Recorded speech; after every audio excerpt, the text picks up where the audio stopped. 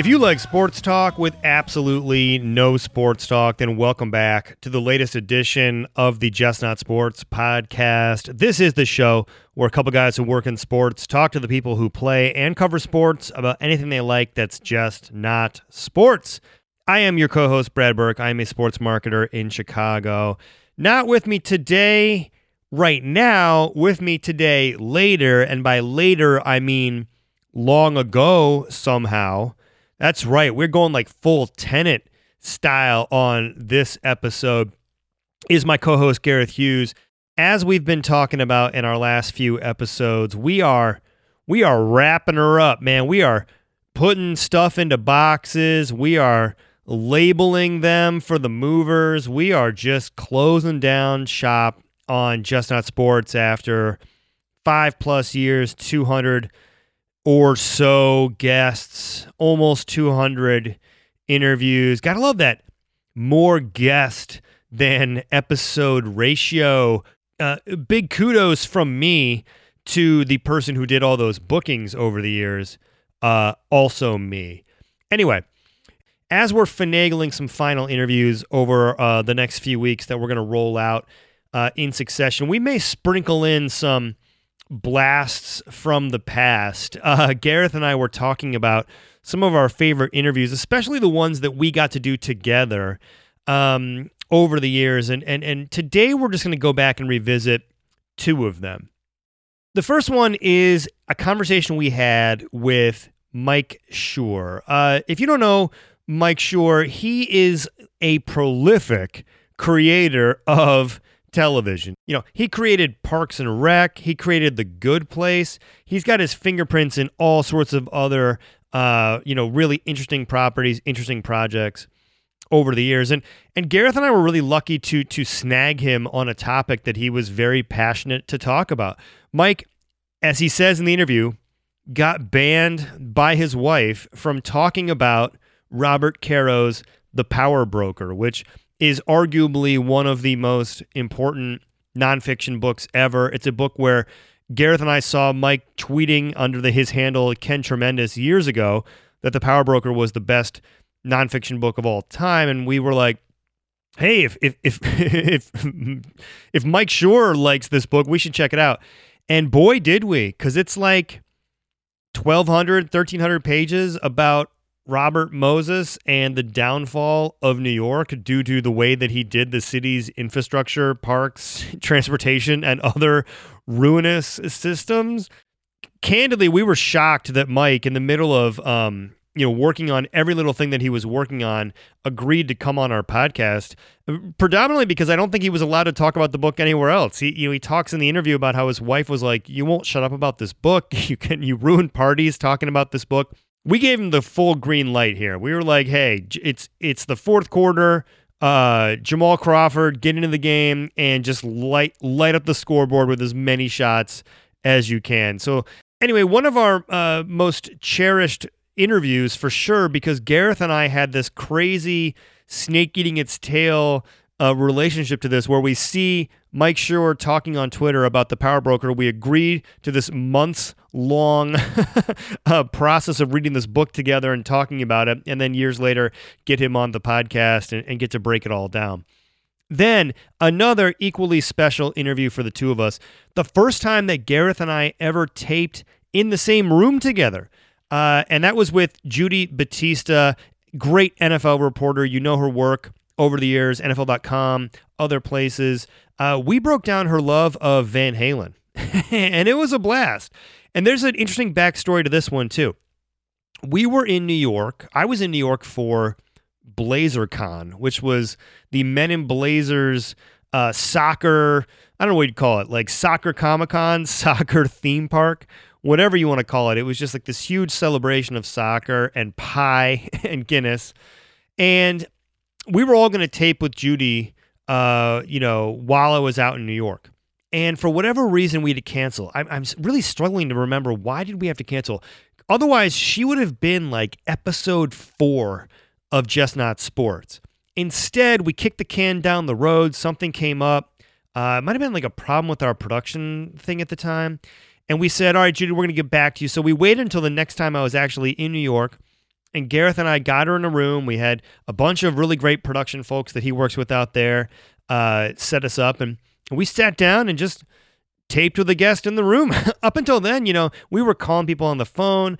Gareth was always remote. He joined in episode 4, I think. And he was, if you listen to those early episodes, he was sometimes on the phone, sometimes in like an airport. The mics are always hit or miss. It was very much patchwork production, like so many other podcasts of that era.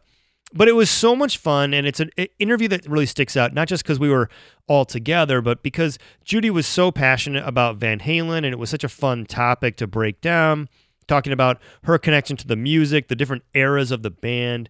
And I've always, had that up high on my list of fun interview experiences. So we're going to roll out with a replay of both those interviews. Mike Schur on The Power Broker, Judy Battista on Van Halen. Hope you enjoy it. We had a lot of fun with these. We might roll out a couple more best ofs. We continue to knock on the doors and windows and cars and alleyways, wherever, of people that we want to get back on the show. Just taped with Alexi Lawless recently. That's right. He's coming back on to talk about music. Stay tuned for that. And look, thanks for hanging with us. A couple more things on the way as we close down shop. And thank you for all the responses we've been getting. Lots of people reached out on Twitter, email, just saying, hey, hope Gareth's doing well. Hope you guys are doing well, and congrats on the run, which, we always appreciate. So enjoy me and Gareth back then talking to you now or then or in the future, because it hasn't started yet, but yeah. Tenet. Tenet. I'm over here. Get on the microphone and just rip the track. Who the hell is Shack Attack? You better read the paper. Treat me like Bismarck Geek. You better catch the vapor. I got mad props, so why would you exploit? Punch you in your face like that kid from Detroit. Really though, you better ask MC Hammer about October 27th, 2011. Oliver Stone signs on to direct the film for The Power Broker. We see you tweet that The Power Broker is the greatest nonfiction book ever written, so he'd better not screw this up. So instantly, Gareth and I just said, we should definitely read The Power Broker and check out if it's the best nonfiction book. We did. So before we get started, I have to ask, what is it like to hear that you are essentially the Oprah's book club to two random dudes that you've never met? I'm incredibly flattered. I'll tell you that much. I feel like Twitter in general is a radio station that no one is listening to. So to have any tweet cause any good to happen in the world is like a miracle. So thank you for that. But I feel like any time that I have ever recommended The Power Broker to anyone and that person has read The Power Broker, it's always gone well. So I feel like it's a pretty safe recommendation to make to people because it never fails to have the desired effect in my experience. And now that movie never got off the ground, and there's a lot we're going to cover in the book because it's 1,200 pages of just, as thorough writing as anyone can imagine about Robert Moses or anyone else. But the movie never got off the ground. Were you at some point really curious to see what Oliver Stone would have done with this, or are you secretly sort of happy that you didn't have to sit through 2 hours of what could have been real nonsense? 2 hours? You think there's 2 hours with Oliver Stone writing it? 4.5 is probably more likely. Obviously I'm curious, and like as a Beyond fan and let's say devotee of that book, I would be fascinated to see what would happen. I think Oliver Stone he's a little bit hit and miss in my opinion, but the subject matter of like power and corruption is sort of right up his alley. He's not a bad choice. In some way, it's very logical that he would want to take on that project. But, in all likelihood, any movie version of that book ends up letting you down in exactly the same way that almost all adaptations of books end up letting you down if you're a true fan. So I wouldn't say I'm like disappointed that it never happened. But I would be curious to see it. It's certainly, to me, the reason that I feel like it's the most, like the best nonfiction book ever written is in part because the story is so cinematic. Like, it's an incredibly dramatic and cinematic, real, true story. The way that Moses transforms from a sort of like, champion of the working man in a very he's like a champion of the working man who was also the worst Ivy League snob who's ever lived. And which is already fascinating. And then as he learns like the details of essentially of like how to work a corrupt system, he becomes the ultimate elitist. And that's like, it's the actual story is so cinematic and incredible. I feel like there is a good version of the movie, or probably more to the point, a good version of a miniseries that spans 8 or 10 episodes or something. So yeah, I mean, I would love to see it in the right hands. I would love to see it dramatized, but good Lord. I mean, I don't know how you do that in one movie. It's one sort of, even a long Oliver Stone version of a movie of that book is going to necessarily lose a lot of its incredible detail and nuance. And that would probably be kind of a bummer to watch. Yeah. Right. As you said, like, it's got all he becomes like this almost like gnarled, deformed character in a Shakespearean sense by the end. And to see, it does have like such a classic arc to it. And in that way, look, coming off the election, I think everybody in America has become either a historian or an amateur historian. It's impossible. I picked up the book this week in anticipation of this interview, and it's impossible to start reading it about like, boy, some of this stuff started so benignly, or you could hide so much chicanery in the most mundane bill writing language to just rewrite bonds and money and power and things like that. How do you look at this book as informing our present moment? I know it's a broad question, but it's impossible to avoid right now. No, it's incredibly, the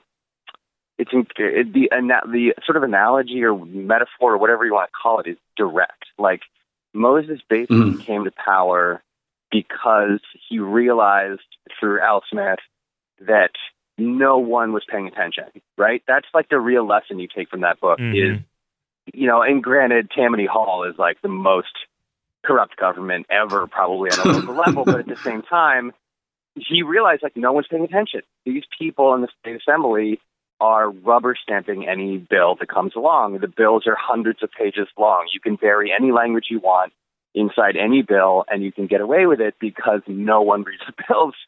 And the basic lesson of the book is like, if you want a good democracy and you want to keep power out of the hands of a very small number of people, you have to pay attention. And all of the stories that are coming out now about fake news on Facebook being shared millions of times, and the kind of like the ease with which different various groups of people, be they American pranksters or like alt-right meme generators or Russian hackers or whatever, the ease with which they manipulated the flow of information was astonishing. It was so easy. I mean, it was child's play. And the result is in some ways the same, right? It's like the people who figure out that no one's paying attention and decide, instead of like working hard to correct that systemic problem, decide to take advantage of it and manipulate it to their own ends, those are the winners. Those people win every time. And so there's all of this kind of, there is currently a national debate raging between the kind of beautiful and sort of idealistic vision of America delivered by the Obamas, which is when they go low, you go high. And the counter argument delivered by those alt-right meme generators and Russian nationalists and fake news writers, which is, oh, watch this. It's so fucking easy to make people do whatever you want them to do. And who cares? And it's very scary because it's not easy to find the cure. You know, it took a bunch of wealthy Upper West Side Manhattanites who didn't want Central Park to be privatized to finally oust Moses. But he had had an unprecedented amount of power for 40 years and completely redrew the largest and most important American city in his own image, to the extreme detriment of gigantic swaths of the city and massive numbers of poor people. And he was a racist and a lunatic and an insane elitist who thought that only people who went to Princeton, Harvard, or Yale should be allowed to make decisions for America. And he had 40 years of unchecked power simply because he could manipulate the system better than anybody else. And he didn't care at all about what he destroyed in order to achieve his goals. So, like, you know, this is a frightening vision of our present moment. Yeah, it's exact. I mean, it's incredibly apt. The lessons from history are incredibly bright and clear and obvious. And my personal fear, having read that book and sort of had that book change my mindset about how power works in the country, I couldn't be more terrified, frankly. What really happened.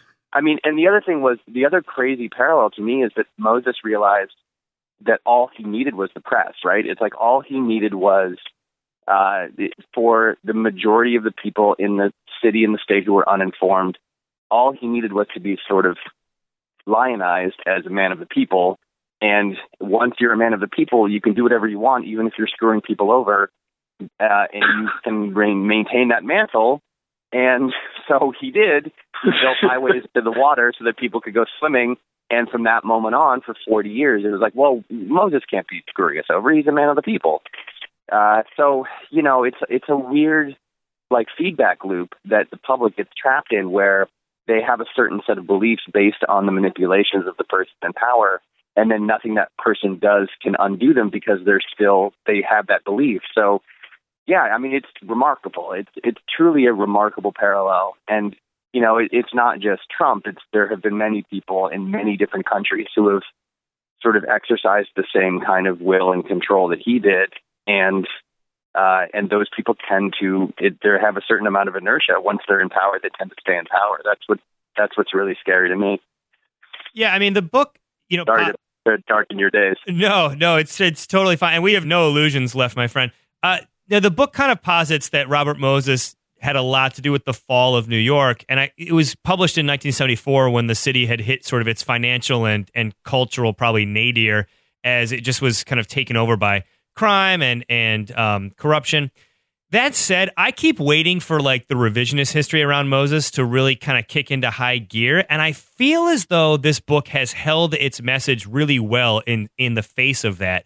Do you feel as though Caro's work will, I guess, remain the definitive portrait of Moses, or do you fear that as New York prospers, we will look back on the nice monuments that he built and tend to shove away the really kind of wicked part of his history with the city?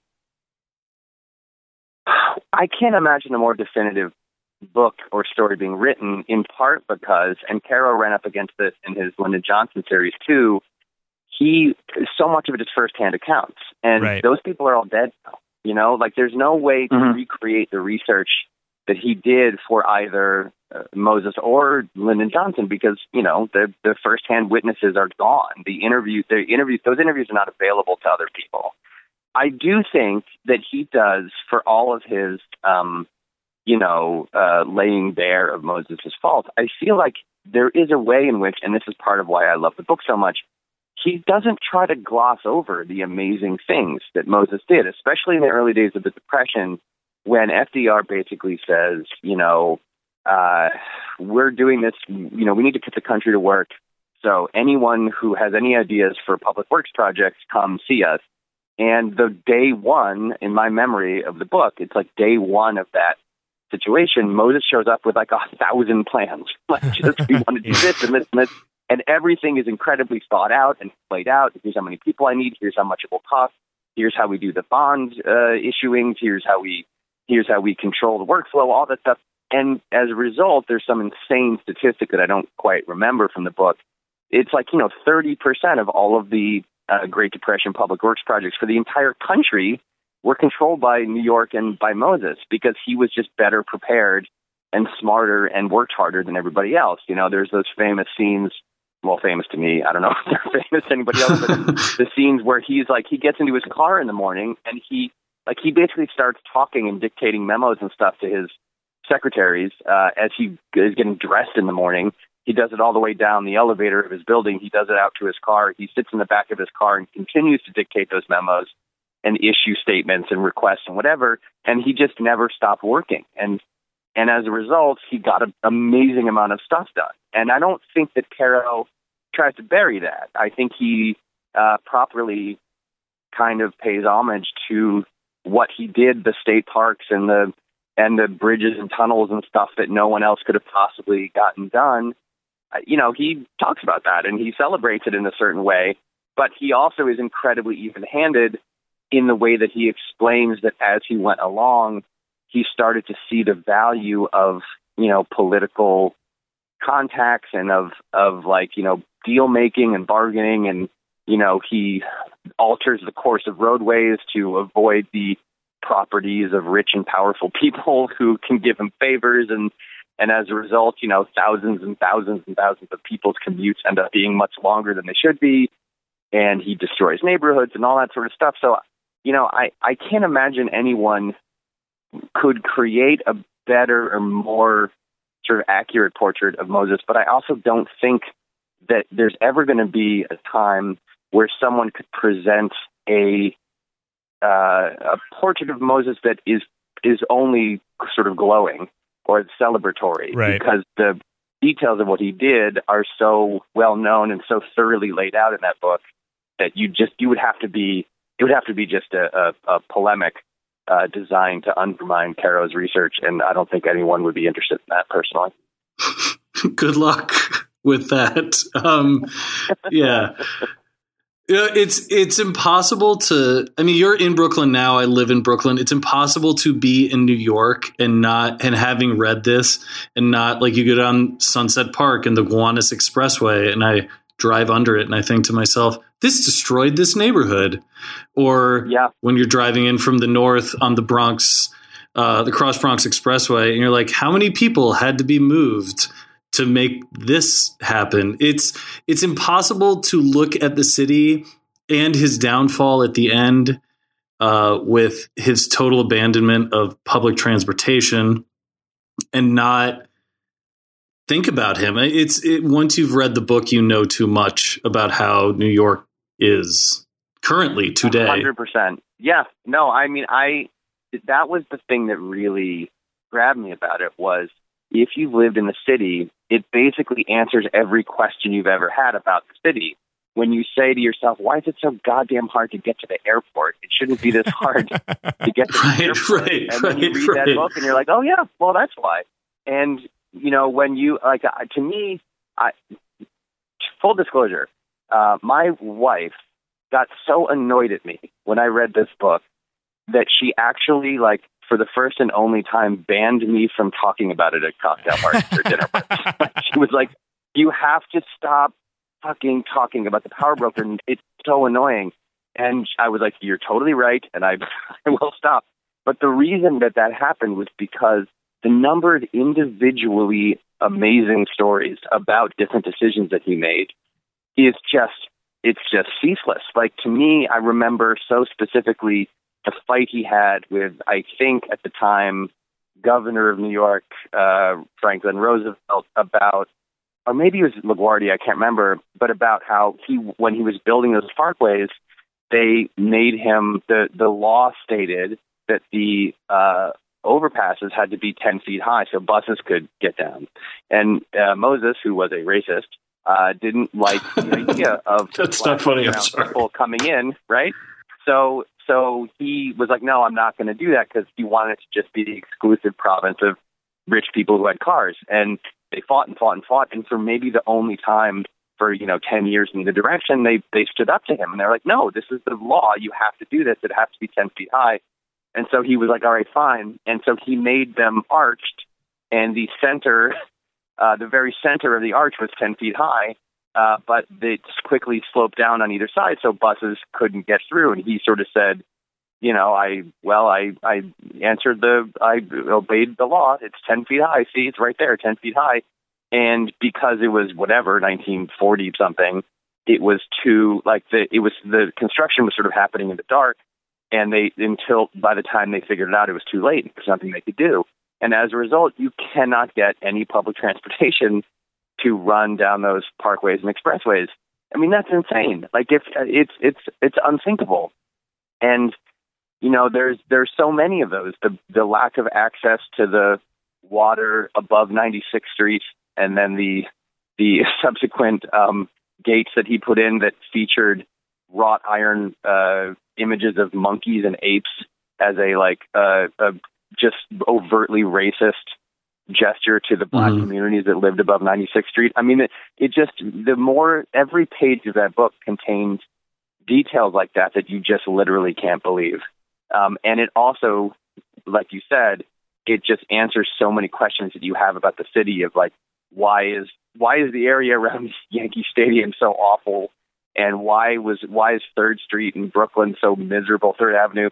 It's just one by one, you just learn every detail of why this city can be so maddening and infuriating, and why certain neighborhoods fell into disrepair while others thrived. He's the answer to every single one of those questions.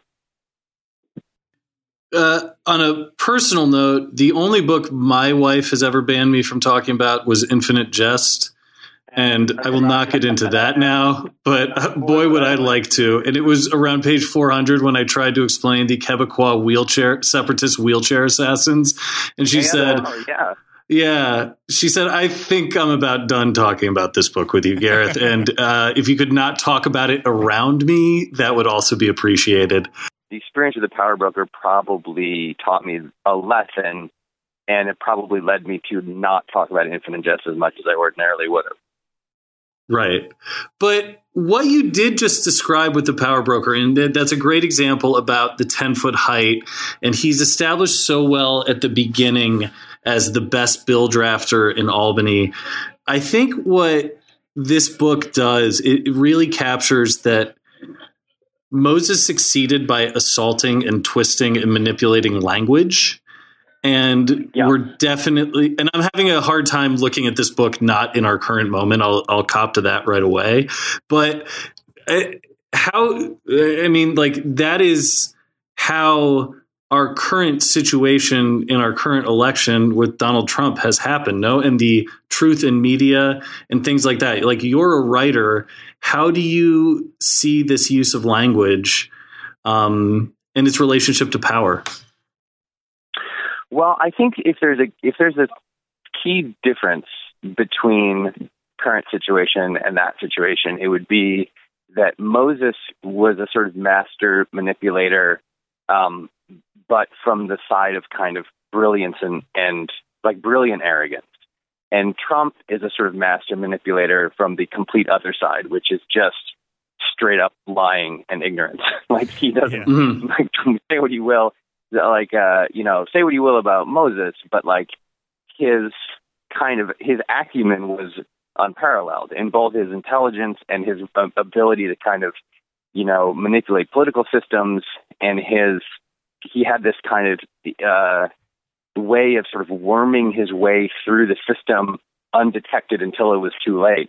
Trump is just a sledgehammer. He's just a gigantic kind of loud, boisterous, sledgehammer of a person who just smashes the truth into little bits in front of you and dares you to call him on it. And when you call him on it, he just says, no, you're wrong. And he keeps going. There was a moment at the end of the campaign where Trump was talking in Michigan, and he announced that he had won an award of Man of the Year in Michigan, and there was no such award, and he had never won it, and no one even blinked. It was just kind of everybody just got exhausted. Trump just exhausts you by bashing you over the head with lies over and over again until you're just too tired to say anything. Moses, there's a reason. One of the only times he failed is when he ran for mayor. And it's because he was the opposite of Trump. He did not want to be in the spotlight. He preferred to hide in the shadows and pull strings from the shadows. And, in the sequence in the book where he runs for mayor, Moses describes him as seemingly not even wanting to win. Like, he would give speeches and he would kind of shuffle up to the podium and he would kind of murmur and mumble and kind of go through his thing, and he would just kind of sit down. And he almost seemed indifferent to the process. And it's because he was smarter than Trump is. And he had this, I think he probably there were a few worlds left to conquer for him, and being mayor of New York was one of them. But ultimately, holding elected office, yeah, like he had more power than the mayor did. He had more power than the governor of New York, and he arguably had more power than the president. I mean, when FDR becomes president, he's still trying to oust Moses, and he still fails. So, right. That they came about their, like, they had the same end ultimately, which was just raw power and control, but they went about it in two completely different ways. It was from the shadows versus from the spotlight, and I don't know which one I would prefer. Like, I don't know which delivery mechanism I would prefer my pure evil to be presented. Right. I always find it poetic, and it's been a couple years since I've read it, and I was flipping through it. I do believe a big part of his downfall when he finally went head-to-head with Rockefeller. And first of all, can we just all agree, after 1,000 straight pages of this guy winning everything he's doing except for that one election, it was so gratifying to see him get taken down and become this bitter old man. I mean, it's what a wonderful end to this book. I loved how his big move for so many decades was threatening to quit, and finally he ran up to someone who was just like, "Sure, I accept." And then, that was amazing. And then he's just like, incredible. "Oops." It's such a great show.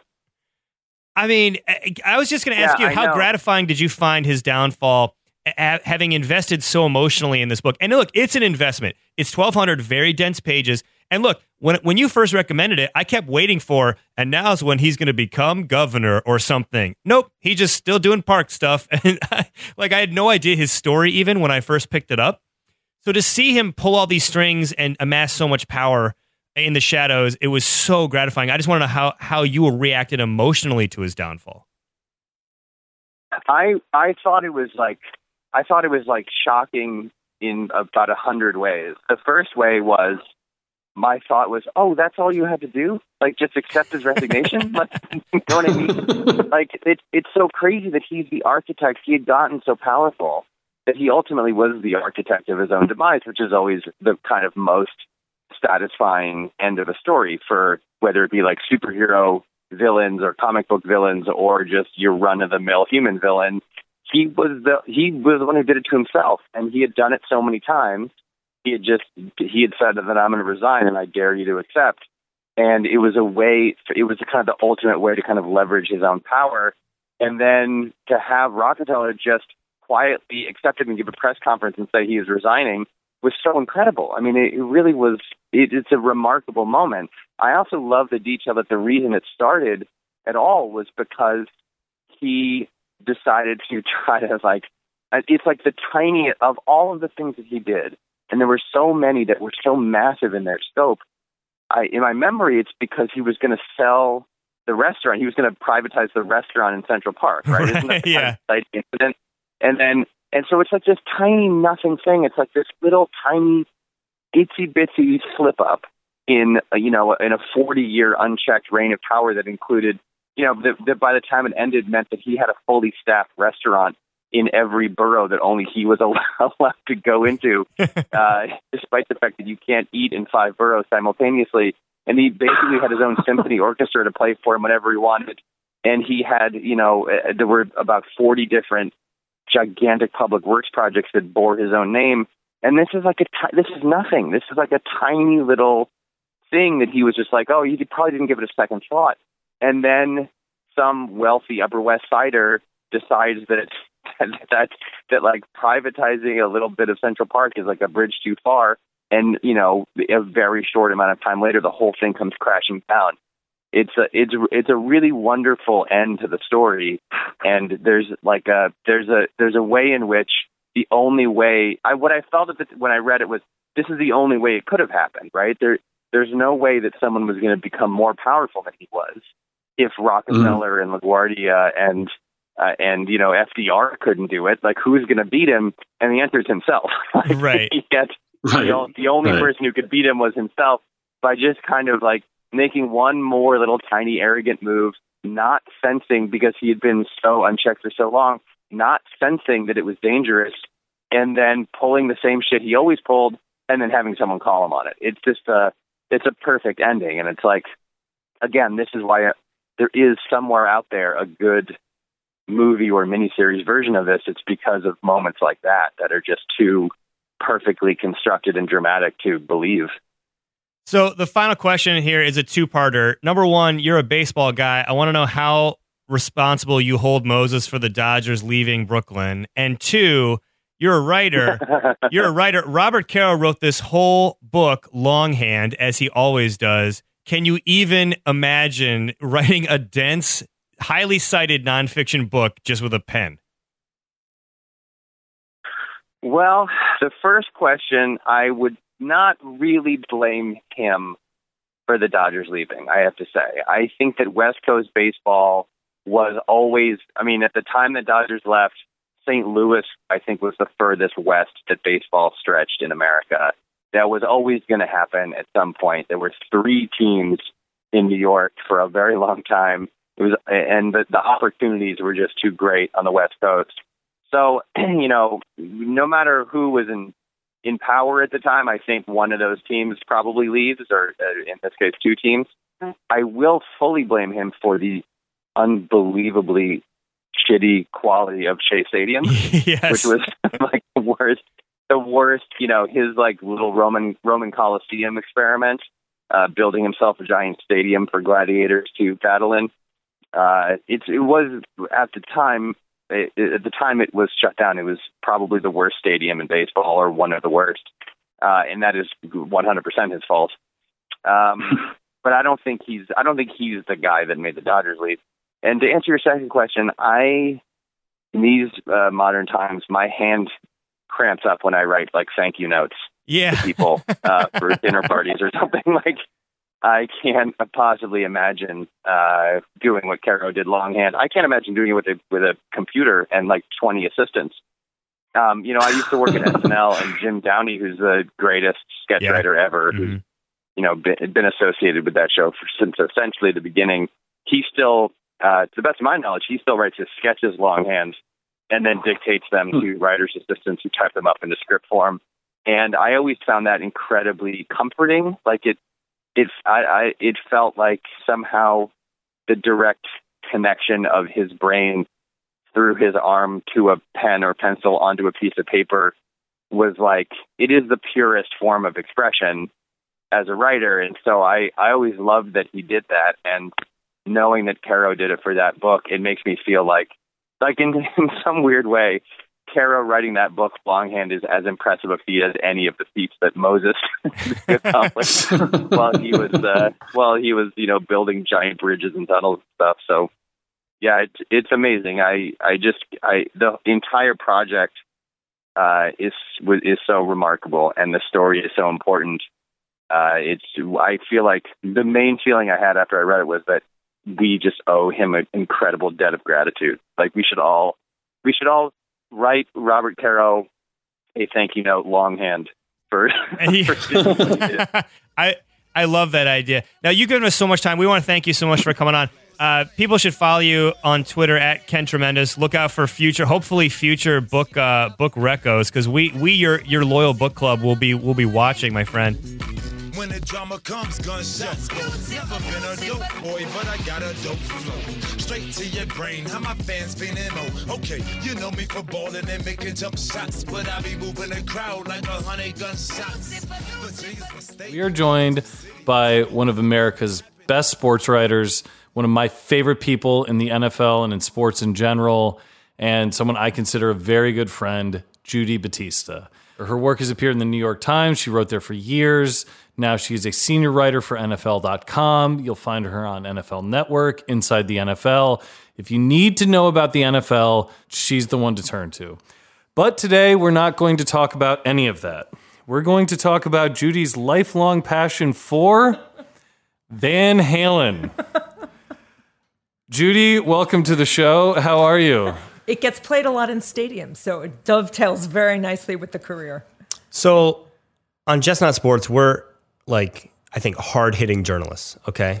So I got to get to the most pressing question right away. We're going to talk about how the whole thing started, but there's really only one thing to talk about with Van Halen. We all know the best singer was Gary Cherone, but there's been two others. So of the other two, where do you lean?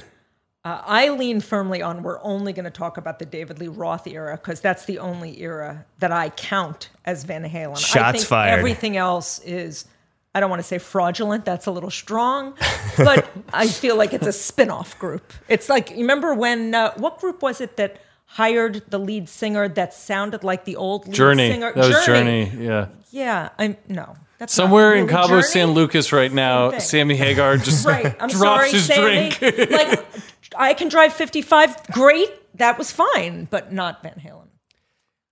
Yeah, I think Van Halen is like the essence of Van Halen is when in the early Roth years. It's like the LA strip party Whiskey scene, a tight Go-Go. pants, jumping around stage, goofing around. Like that to me does say it. And I think it's more than just like I think it's just like the personality of the band. I mean, later Van Halen, like right now, that kind of stuff is just so sincere. And I think what strikes me is that's not what early Van Halen is. So goofy and fun. I mean, they're just that's their whole vibe. So to me, they sang "Happy Trails," "Hot for Teacher." Like they're telling jokes in the middle of songs. Right. Right. So I mean, I know that I read an interview once that I think like "All Weight" is one of Eddie's favorite songs because of the musicality of it and the sincerity of it. And like, I hated that song.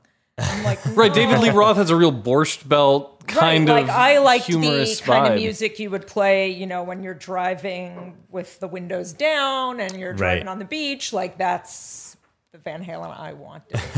Right. And then when they got into like the real, like the I didn't really love the synthesizer era for Eddie. That wasn't my favorite part of it. So there's a lot of questionable eras for Eddie. It's something we can get into as we go. To Eddie. Let me add, I'm devoted to Eddie, but.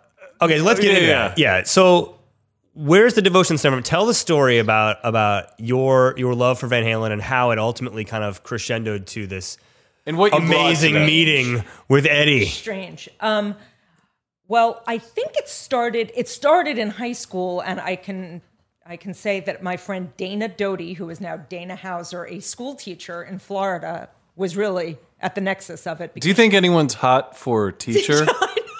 Grown. Dana, I'm sorry, I don't know you. Oh, God. But she was into music, and that's how she was really into rock music. I was always into it, too. And so we met in high school. And, in high school, I went to high school in South Florida. So you're always driving around, and you had the car radio on, and, like, you're driving around with the windows down and the radio really loud. And was Van Halen the band? I mean, I know they're an LA band, but like, I feel like it's the LA of the East Coast. Yeah, they were big in my high school. I remember that. But like, you would go to a Van Halen concert and like everybody from your high school was there. So yeah, They were pretty big.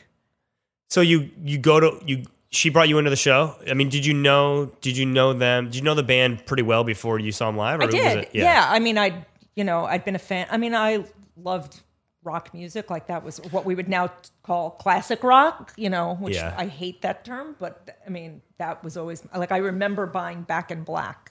I remember the record store I was in. I remember where it was in Fort Lauderdale. I remember buying it. So I was always into it, but then I do want to make that note. Like, you are into rock and roll, not just Van Halen. Yeah, we're diving true. deep on Van Halen today, but John Clayton is not the only hard-rocking NFL reporter. No. Right. Yeah, I've seen Judas Priest in concert, which is probably I smell follow-up. I saw Slayer once by myself. Iron Maiden. During my I rock saw music Iron critic. Maiden. Iron Maiden. Yeah. See, like strange. So, but Iron Maiden, like those bands, they had a much different sound than Van Halen in terms, because Van Halen mixed in like doo-wop. Well, they were fun. Yeah. I always thought that they were sort of like almost dance music, like right. like Dance the Night Away. I mean, that was a real dance song. So yeah, but that was sort of my tangent, my rock and roll tangent. But I mean, Van Halen was that was the band I loved most. So when was the first time you saw them? I'm trying to think. I was either a sophomore or junior in high school. Did you buy the T-shirt at the concert? Yeah, and I wish I still had it, but like, it was like that baseball style. Jersey. That's awesome. Yeah. That would And age well. everybody wore them to school the next day. My Yeah. God. And your daughter growing up in New York now, like be the in a coolest. few years in high school, if she had a vintage Van Halen T-shirt, that jersey length, But I ooh. wouldn't let her wear it because I wouldn't want it wrecked. Yeah, good But, point. Framed.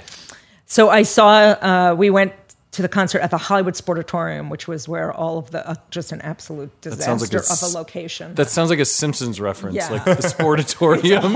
I mean, it was a horrible venue. I mean, it was great. Every major tour went through there, but a fire trap. Now that I think about it, like as a parent, it's like, oh my God, I can't believe my parents let me go. Actually, the first time we went to see them, like I think I was 15 or 16, and like one of my dad's friends chaperoned us. How many times did you see them? 6. I've seen them 6 times. That's a real Only number. with David Lee Roth. I never, after the break. Yeah, so if they'd stayed together, you'd be on like show 150, right? You'd be the Bill Yeah, Walton but of you Van know, when Halen. they You'd be the toured last Springsteen year, guy among the sports I'd be the writers. person tweeting like the playlist. But when they toured, last year with David Lee Roth, my husband, who also liked Van Halen, asked if I wanted to go. They were at Jones Beach. And I said, no, like, I don't want to see them old. Like, I just want Yeah. them preserved in amber. It's like, Name I it just with want to the Rams. remember what they looked like when I was 17 years old, and they were healthy and, 25 years old. That's what I want to Before think of. Eddie Van Halen was on his second jaw. Yeah, I mean, Yeah. that was a tough, that was a tough period for Eddie. So with that first concert, that's the one where you got your souvenir, if you will? No, Oh, okay. that was on the Diver Down tour was my first one. It was the... What year was that? So that would have been 1983, Okay. 82, 83. That was with the red scuba guitar. That was the red and Yeah. the Diver Down fly the Yeah, flag yeah. on the album cover. And I did not bring that one today. So that was really a great album. But apparently, just in that same interview, I read that like Eddie didn't really like that album because they did a lot of covers. And I'm like, I really like that album, but all right.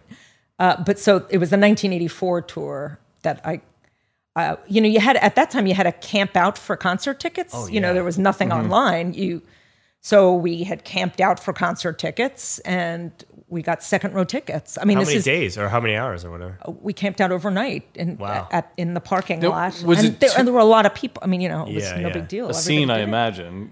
It becomes was its like own it, but party. everybody. I mean, you just did it. It was that's how you did it. If you wanted to get great seats, there was nothing. You It's didn't do it definitely got online. that Linklater Dazed and Confused vibe to the whole thing, But I can was it- tell you that we were sleeping in the car. I'm not sleeping on the sidewalk. Okay? was it just I draw the two line of you, there. or were there a group of you that Yeah, were like there were rotating? a bunch of people, Yeah. from school, and then there were all other people too. So it And was a someone was scene. smoking a joint on the 50 Right, I mean, you're not right. We were Yeah. not alone in a parking lot in Fort Lauderdale.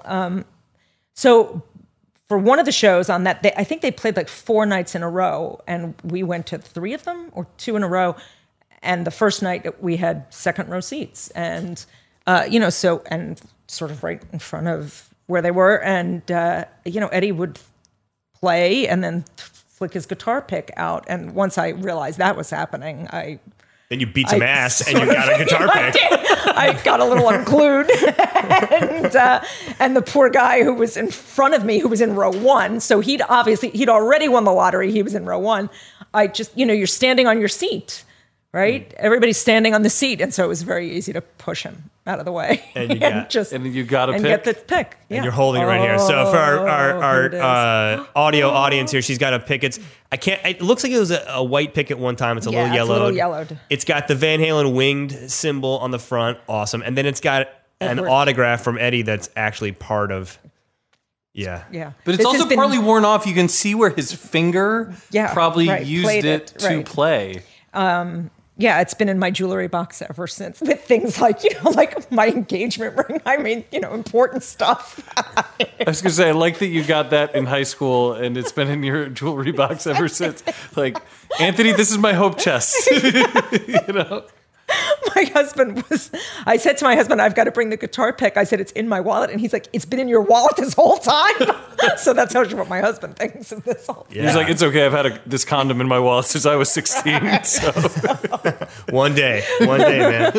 So let's talk. I mean, first of all, it's an amazing story. And then It's so cool that you still have it too. I mean, frankly, so much stuff you move once or twice and these things start to fall away. So that's great. Yeah, well, that's why I don't have the vinyl albums. You don't have the T-shirt. I don't have the T-shirts because I moved and got rid of stuff. But let's talk about touched it. He actually touched it. well, the albums itself. What's your favorite record of theirs and why? Well, I liked one. I liked the very first one. Yeah. Oh, I'm sorry about that. Was Running with the Devil their breakout hit? Yeah. Yeah. And I still love that. Like, I still love that song when I hear it on the radio. Yeah, I me still too. Really get going on that one. I have to jump in. That is my favorite song. That is also, and I want to tweet this out to our listeners as a poll. That I would argue is one of the greatest first song on a first album. Like you put it on, and you listen to the first song, and you're like, "Oh, that's what this whole band is." about, like yeah. it is a perfect like. There's that. There's Welcome to the Jungle. Yeah. I would argue Time for Some Action by Redman is actually a really good example of that, and some others. Of course you'd argue that, but okay. But I think Running with the Devil is as good a first song, first album as you'll ever hear. Was Shout at the Devil Motley Crue's first song on their first album? I don't remember.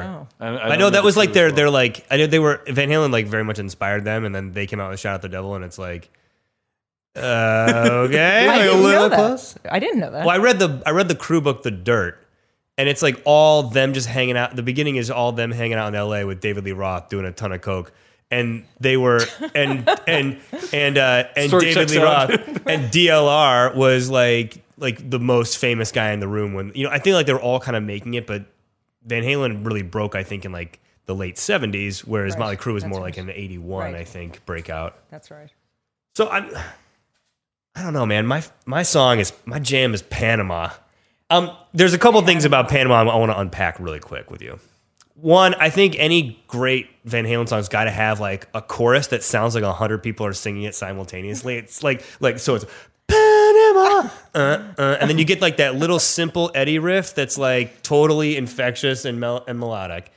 But then you get the absolute staple of a DLR song, which is the 3-minute soliloquy in the middle with like just safe enough for on-air radio, but like a lot like puts her hand between my knees, dips the seat back, and you're like, oh, okay, double entendre, but like, yeah, mom worried there for a second. Like everything about that song, I feel like captures that whole era of the band. My favorite songs are "Dance the Night Away" and Yeah. "Beautiful Girls." Yeah, See, Beautiful I Girls liked is really the real good. sort of dance, like definitely getting melodic. Again, like driving with the windows down. Like Are they a pop band or are they a metal band?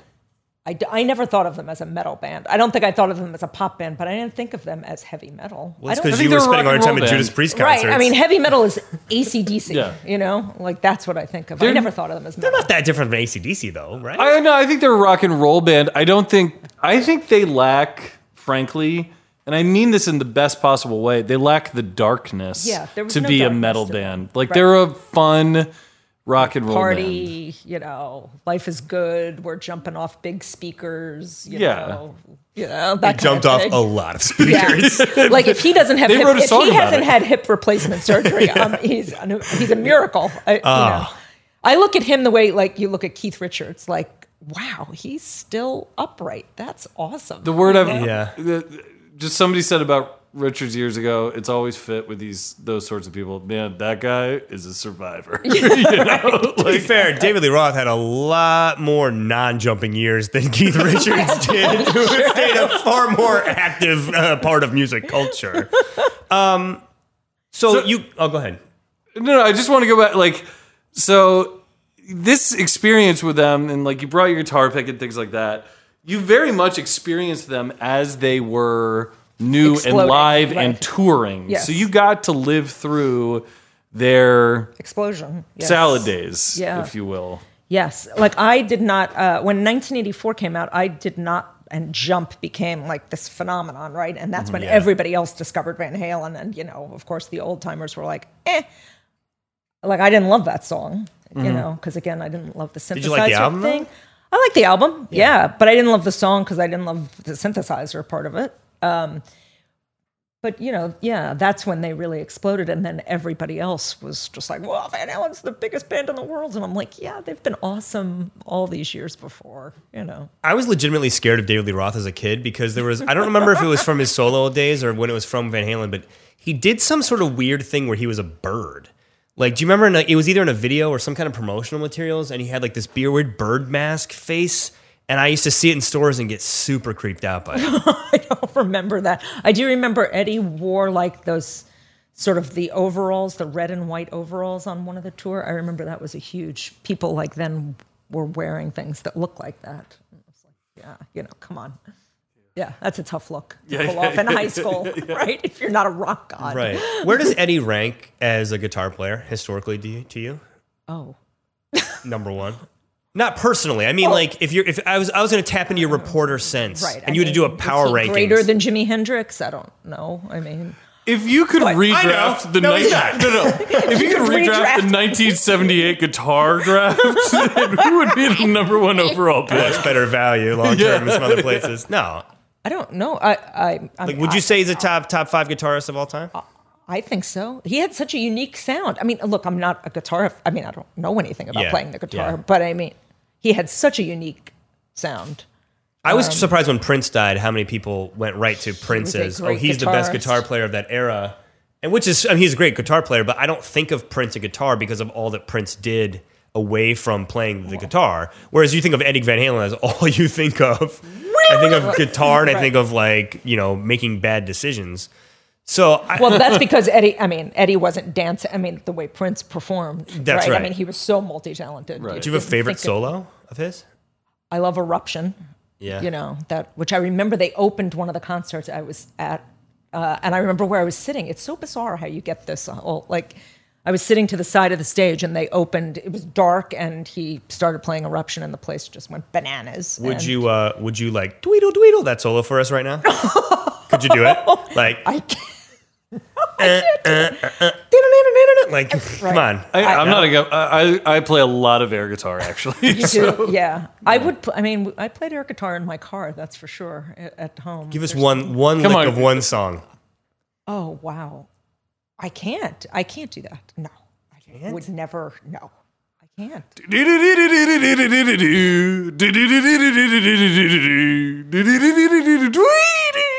See, our listeners can't hear, but that was Judy. Wow. She has a far lower voice in her guitar range. Wow. That was impressive. So let's just kind of talk for a second about the elephant in the room. Band breaks up. Take us back to the moment you heard that Van Halen, because at the time everyone had to have assumed, right? Like now Eddie's just going to go be a solo artist, whatever. But when you found out that Van Halen was coming back and they brought in Sammy Hagar, we know you didn't continue with them. Did you want to give it a chance? Did you give it a chance? Or were you like, I'm out? It was actually, the timing was good because I was going to college. So it was a natural break. And I was, I listened to them, but I was just never the same. I wasn't about to go to their concerts. I mean, it was just never captured me like that. But, you knew that they had a tense relationship for a few years, so you sort of figured this is the way it was going to go. Still, like, they were on top of the world when they broke up. I mean, they were as big as they ever were, and then they break up, and you're like, what are you... I mean, even as an 18-year-old, like, stupid kid, you're just like, are you insane? Like, you're breaking up now? Yeah, right. So. It's got to be hard for somebody with the ego and showmanship of David Lee Roth to perform in a band that is named after someone else. Right, where he's not... doesn't have the creative control in the band. So. But yeah, that was... Did you like David Lee Roth's solo work? I had some of his solo stuff. I didn't mind him as a solo artist. I would have preferred that Eddie had been a solo artist rather than reform Van Halen. Although I do kind of like that now Eddie's son is part of the band. I sort of like that, the sentimental part of that. That's kind of cool. Yeah, I mean, so David Lee Roth... You're not a fan of that part. No, I like that too. I was just, in my head, I was picturing... Cut Wolfgang out of the whole thing in your eyes. No, in my head, I was trying to picture... His name's Wolfgang? Wolfgang, after Mozart. Wolfgang Van Halen is some hell of a name. My God. I was trying to picture... You can follow him on Twitter, by the way. I might jump on that. When Prince died, they showed this famous clip of him playing with a band with the sun in it. And I was like, wait, was that Van Halen? No, it was George Harrison's son, like a Rock and Roll Hall of Fame thing. Yeah, it was the one, My Guitar Gently Weeps, which tore around the internet. So I feel like we don't talk sports. I can make a sports analogy. It's part of the lexicon. I kind of feel like David Lee Roth as a solo artist was like when Mike Martz became a head coach, in that all the good stuff of David Lee Roth that fit really well, like in a rock song. We tried to talk about like the long-winded interludes and like the kind of 50s doo-wop inspiration. All that became completely unchecked. And you're like, I feel like this guy's kind of Phil Collins in tighter pants. This is not cool anymore. And I liked Just a Gigolo, and I liked his California Girls and stuff. But I felt like he was really just making videos and being a rock star, and there was nothing to say musically at all. Yeah, I would agree with that. I guess now we would say it was sort of self-indulgent. I mean, it was... Sort of. David Lee Roth. It was now we'd say it was self-indulgent. I mean, it was David Lee Roth being David Lee Roth with no check on it. Totally. Yeah. But, absolutely. I mean, this was a self-indulgent band. I mean, we're talking about Eruption and the solos. They named it after like the 9 members in the band with the name. Yes, it was a self-indulgent project. Yes. Yeah. Like all great bands, it had Not ego and #hot self-indulgence take, and friction, and that's one of the key elements to all this. So I always wondered how the rest of the band, I don't know the answer to this, how the rest of the band felt when Eddie did the thing with Michael Jackson and that blew up. Wait, what thing with Michael? He played. He did the solos on Beat It. And so yeah. I always wondered, like, did the rest of the band sort of roll their eyes at that? Because there he was off on his own and crossing genres, that was a different thing and exposed him to a whole other audience. I always thought, like, did David Lee Roth resent that? Yeah. I don't remember that solo. Could you dweedle that for us? No, you are not getting me to go down there. Yeah. That was also Judy. Good job. All right. Other elephant in the room. Are they a hair band? Is Van Halen a hair band? I never thought of them as a hair band. Defend your case. Either. No, they had great hair, but that's not the same as being a hair band. A hair band is Rat. Quiet Riot was a hair band. Total hair. What do you think of when you think of Quiet Riot? Hair. And I think they were Van Halen knockoff. Motley Crue, I think of as a hair band, but I don't think they were hair. They had musical skill. They weren't out there just with gigantic hair and crazy outfits. I mean, they had... it's funny. I think that Van Halen, and partly this is helped by where they came. By coming a little earlier, they were the inspiration and precursor for a lot of those hair bands. And then I think Guns N' Roses did it so well that they've also now ascended to a level sort of beyond hair bands. Yeah. I think everybody else is wallowing in this hairy muck down at the bottom of the shower. But Van Halen would have been good without the hair. Like, That's they right. would have been a good band if they didn't have hair, but like there were bands whose entire careers, such as they were about their look. That's the greatest way to consider whether a band is a hair band. You just said, would they be good without the hair? Like, it sounds so subtle, but yeah, Motley Crue would have been good without their hair. They had a hard sound at first. They ultimately sold out, got more poppy. I think you could make a case. Guns N' Roses would obviously. Guns N' Roses was not a hair band. That's right. Certainly. Slash, and to be fair, different hair. Like, Slash's hair is not like the guys from Rat. And there's a grace period too, because you could argue that Twisted Sister, Motley Crue were all doing like a post New York Dolls, like, meditation some punk to that too, on glam rock. Yeah. And that Motley Crue was closer to it, but not. And then like Poison, I think is the Skid the Row turning point, because Poison is so much a trivial music shop. Now, Bret Michaels, huge fan of the Rock of Love and Rock of Love bus. But I think every that's the cliff. If you can walk up to Poison and make a case that like they've got their moments, and anything that after that kind of resembles Poison is absolutely a hair band. There's no argument for it. Yeah, they were never. I never even would put them in the hair band, just as I would not think of them as heavy metal. They were, I don't know. I mean, they were just a rock and roll, fun kind of band. Okay, I'm gonna wade right into it here. So Brad and I have had a long debate wherein I have said incorrectly that the greatest American rock and roll band is the Grateful Dead. for their songbook, the longevity of their career, great albums, things like that. It's a debate. We've carried this on in bars. I brought this up to my neighbor who played in a lot of rock bands, and he said, oh, without a doubt for me, it's Van Halen. Does Van Halen have a claim to be the greatest American rock and roll band?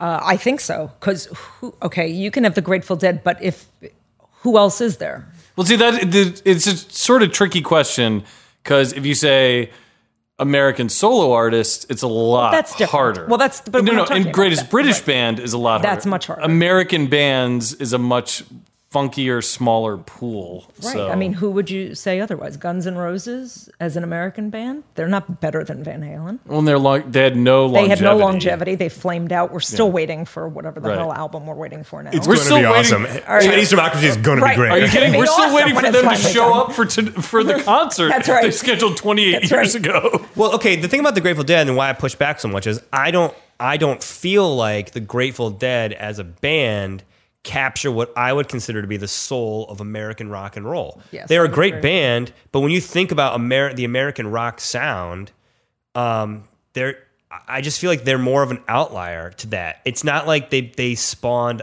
They spawned their fair share of imitators, but I would much rather talk about Van Halen or even Guns N' Roses or Nirvana as something that's probably more indicative of like American rock and roll, whereas the Grateful Dead, I think, are a very important eclectic band, but I don't know. It just doesn't feel right. I would say, look, I think Nirvana is probably the most influential American band ever. I think you could make that case. Right? I mean, for changing a sound and influencing a sound, I think...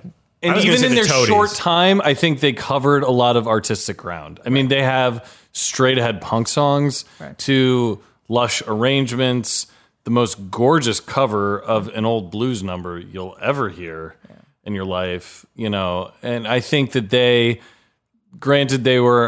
had a very small window, but they accomplished a lot with it. Right. So. They were very influential. Is that? I think the Grateful Dead has longevity on its side, but is that... Were they ever the MVP? That's a perfect... That was... right. Yeah. It's a very Bill Simmons-esque argument, like, did they ever have the championship belt? Which is fine. I mean, I think it's a perfectly legitimate argument. And yes, they were the MVP of rock and roll from 1981 to 1984. We can save this. We can save the Grateful Dead talk for the Bill Walton podcast. But I do have to ask... Bill, return our emails. In coming out of this... Did your taste go, because we're talking about like more straight ahead rock bands and not hair, did your taste go into something like Nirvana? Did you follow rock and roll into grunge? I did, yeah. Okay. I did. Well, in college, going to school in Miami, first of all, that was a major pop era then, in the 80s, going into the late 80s. Like Gloria Estefan, America's House Band. Pop, into Prince. I saw Prince at the Orange Bowl in 1984 on Easter Sunday. That is awesome. That is a cool claim to fame. And it was very, that was very controversial that he was going to play on Easter. People were outraged that they were going to have that, and and Prince said, "Guys, it's okay. I have risen." Right. Now you work every day of the year covering sports. So times have changed. So yes, I mean, my taste certainly evolved, and then Nirvana, REM. But those guys, like when I think we were talking about this before, they are dark. Like some of their stuff is heavy and depressing. Like REM, I mean, everybody hurts. Like you just, you want to jump off a bridge. It's just so dark. Brad's going to host the REM episode of the Greatest American Rock and Roll Band. I do like they're REM. Great. I love them. I love grunge, that's though. sort of why, and I love grunge, but I mean, that's sort of why I liked Van Halen, because you never got to the song on the album that you were like, oh. Now, this is a really good point about them and their unique place, especially in the DLR years, to bring it back to that. You said it earlier, and it's, I think, what makes them... America's band of summer almost. I mean, some Bruce Springsteen writers are now crying, and we're getting a lot of hate mail from all the sports writers in New York City. But they only made fun songs. Yes. So. They were the perfect, growing up as a teenager in South Florida, driving your car. Like that was the music to have coming out of your car. That's what they were. Perfect. If you could do like a Steve Spurrier style rotation of lead singers here, because David I would Lee like Roth it to be more successful. Than right. Steve So Spurrier. David Lee Roth flames out. If you could have replaced him right then with another person from that era, anyone, if they'd had open auditions, who do you think could have made the band where you would have, who would you pair with Eddie and been like, this is going to work, I would listen to it? Wow, from that era. I don't know. Who would you do that with? John Bon Jovi. John Bon Jovi. I would love Bon Jovi and Eddie together. I think it would Von have Halen? I wouldn't on have. anything. No. They would have guess. called themselves Bon Halen. Oh, Bon Bon Halen. I think you said Halen. on Halen. I was like, I don't know. Yeah, Bon Halen would be pretty freaking awesome. I guess that would be a natural fit. I just heard Living on a Prayer today, so sure. Yeah. Could you dweedle some of that? Like the Richie Sambora solo in the middle? I have to say, They always play that at Gillette Stadium. That is a staple of a game at Gillette Stadium. Oh, yeah. Whoever's in charge of the music loves Bon Jovi there. Like, okay, this is an interesting segue into sports. We can't talk Careful. sports, but we can talk stadiums. And you spend a lot of your time around live sports. A good knowledge of this part of the American rock and roll songbook It's critical. There you go. Okay. Gillette Stadium, I always look forward to every game they play Eminence Front. And I look forward to it because you're not really hearing Eminence Front on the radio much anymore. But I was like, oh, this is a great song. Yeah, Tom Brady always used to run out to Tom Sawyer by Rush. Yeah, now he does Jay-Z, I think. Welcome to the Jungle. Welcome to the Jungle. At the Jungle. is a big stadium song. What Yeah. Van Halen is still in rotation? Anything? Running with the Devil is played constantly. At Devils games. Just played in stadiums Devils everywhere. The Devils have that what's that Gary Glitter song they play all the time? Oh, yeah. It's like their Well, I thought that a lot of places retired that. We Right, might be because editing of this him. out I of the think podcast. no. I think that there was we talked about doing that Yeah. like a short film or something, like just that song was the stadium song and the guy was like a total monster. Right.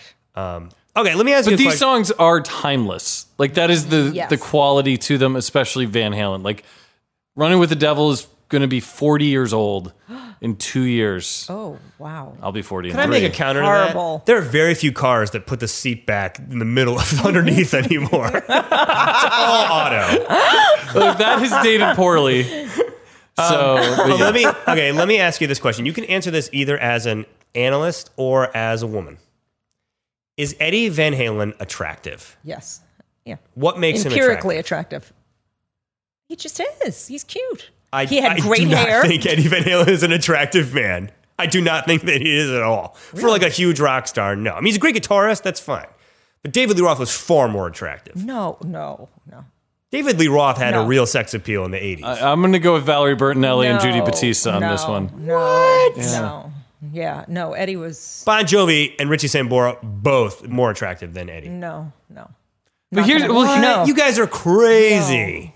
They lived so hard, though. They were look at the back cover of that. So I brought. This is amazing, right? I brought because I'm the Brooklyn hipster of Just Not Sports. I brought my vinyl album of Van Halen's debut. When I used to DJ a lot of soul, funk, and rap music parties, I would like to drop Runnin' with the Devil after I played Wu-Tang's Uzi. So that was my progression. But I thought, we had to honor Judy's guitar pick with something. But looking at the back cover of that, this is I mean, insane. David Lee Roth in full, they were then. all gorgeous and they knew it and they embraced it. Yeah. So- That first album, we talked about this off air. We were arguing whether it was the best introduction to a band ever in terms of, Gareth, you talked about the first song, but listen to the first few.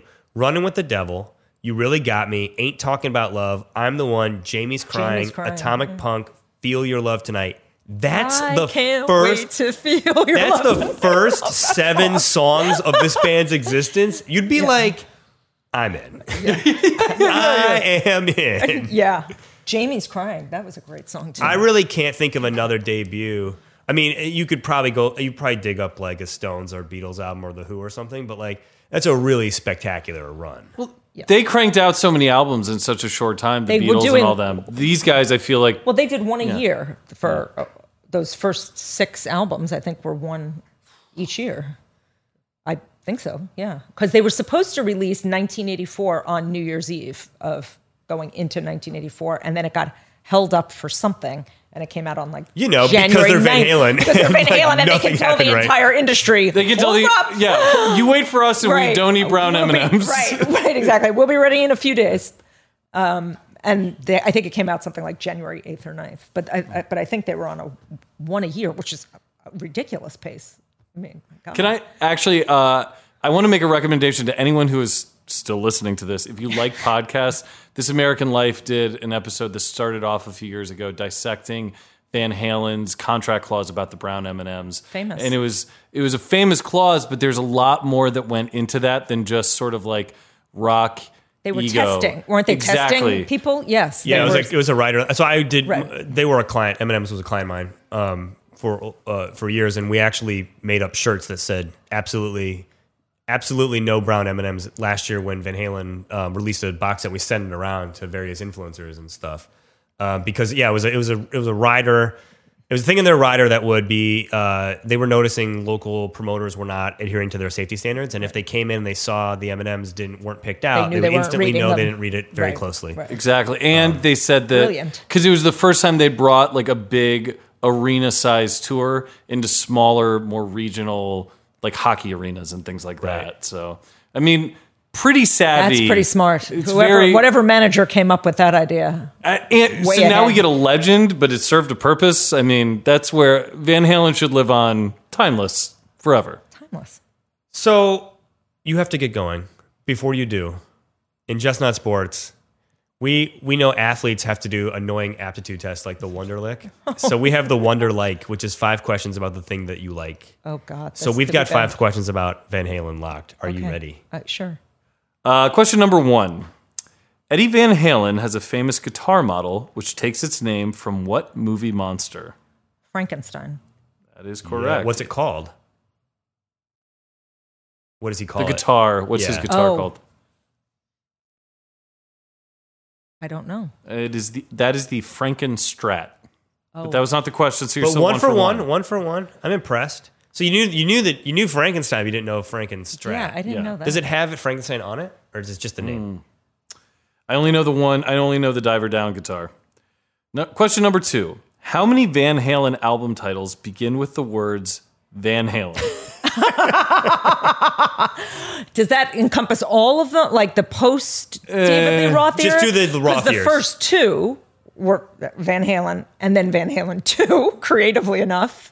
Okay, then there was Women and Children First, Fair Warning, Diver Down, 1984, I'm impressed. 5150. But then they had they had greatest hits and live. And they had the F Word album. So Right. we'll give this to you. You nailed it. The Roth years had 2. It was 2. 1 and 2, and then they did put out Van Halen 3 in 1998. See, but that doesn't, I mean, does It that does even not count count, as right. the same band? No. Was that when they were with David Lee? It must have been when they were with David Lee Roth. He returned, briefly right? came back, right? Yeah. And then It He sounds became like a up radio again. host. What a life. All right, 2 for 2. Because we're not counting the 1998 years. In 1984, MTV famously gave away a trip to join Van Halen on tour. That trip was called the Van Halen blank weekend.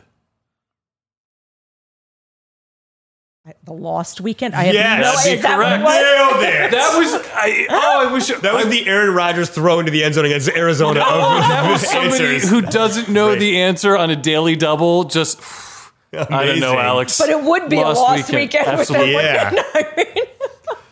Question number 4. Van Halen reunited at the 1996 MTV Video Music Awards. I remember that. And David Lee Roth's antics on stage instantly caused another feud. What musician won the award they presented? Oh, God. Oh, I have no idea. I do remember watching that show for the reunion because I think everybody thought that was it. They were going to get back together and, no, it's going to be great. And they were going to go forward. And it was a disaster. It was Beck. Beck. Beck was on stage, and then for people who didn't Odelay, remember, was that yeah, that right. year? I think it was Odelay because his Mellow Gold was like 93, 94, yeah. So Roth was just standing on stage and kind of like egging on the crowd who had been so happy they came back in, and ignoring Beck. Poor Beck. Poor Beck. I think he's I'm a gonna get loser, by. baby. So why love that don't you song. kill me? There we go. Judy's really Singing getting into time. the singing, and we got to wrap it up. Yep. The video for question number 5. The video for Right Now is famous for its written messages. The first one is, right now, Ed is blank. Wow. I don't know. You got me. Playing the piano. You got me, or you really got me? And then we have one more question for the Wonderlike that our listeners are dying to know. What is your Van Halen karaoke go-to? Oh, I would do Running with the Devil, I think. Okay. I think that's a great dun, dun, dun. Come on, the whole crowd would go crazy. The other recommendation, if you've never heard the David Lee Roth isolated vocal track of Running with the Devil, it's online. We'll post it. It's unbelievable. It is one of the greatest pieces of audio you'll ever hear. It's just him by himself? Good or isolated. bad? No, it's amazing. Oh. First of all, look, you realize the range of his voice and what he did, but just to hear that stuff isolated, and then dead silence for 10 seconds. Just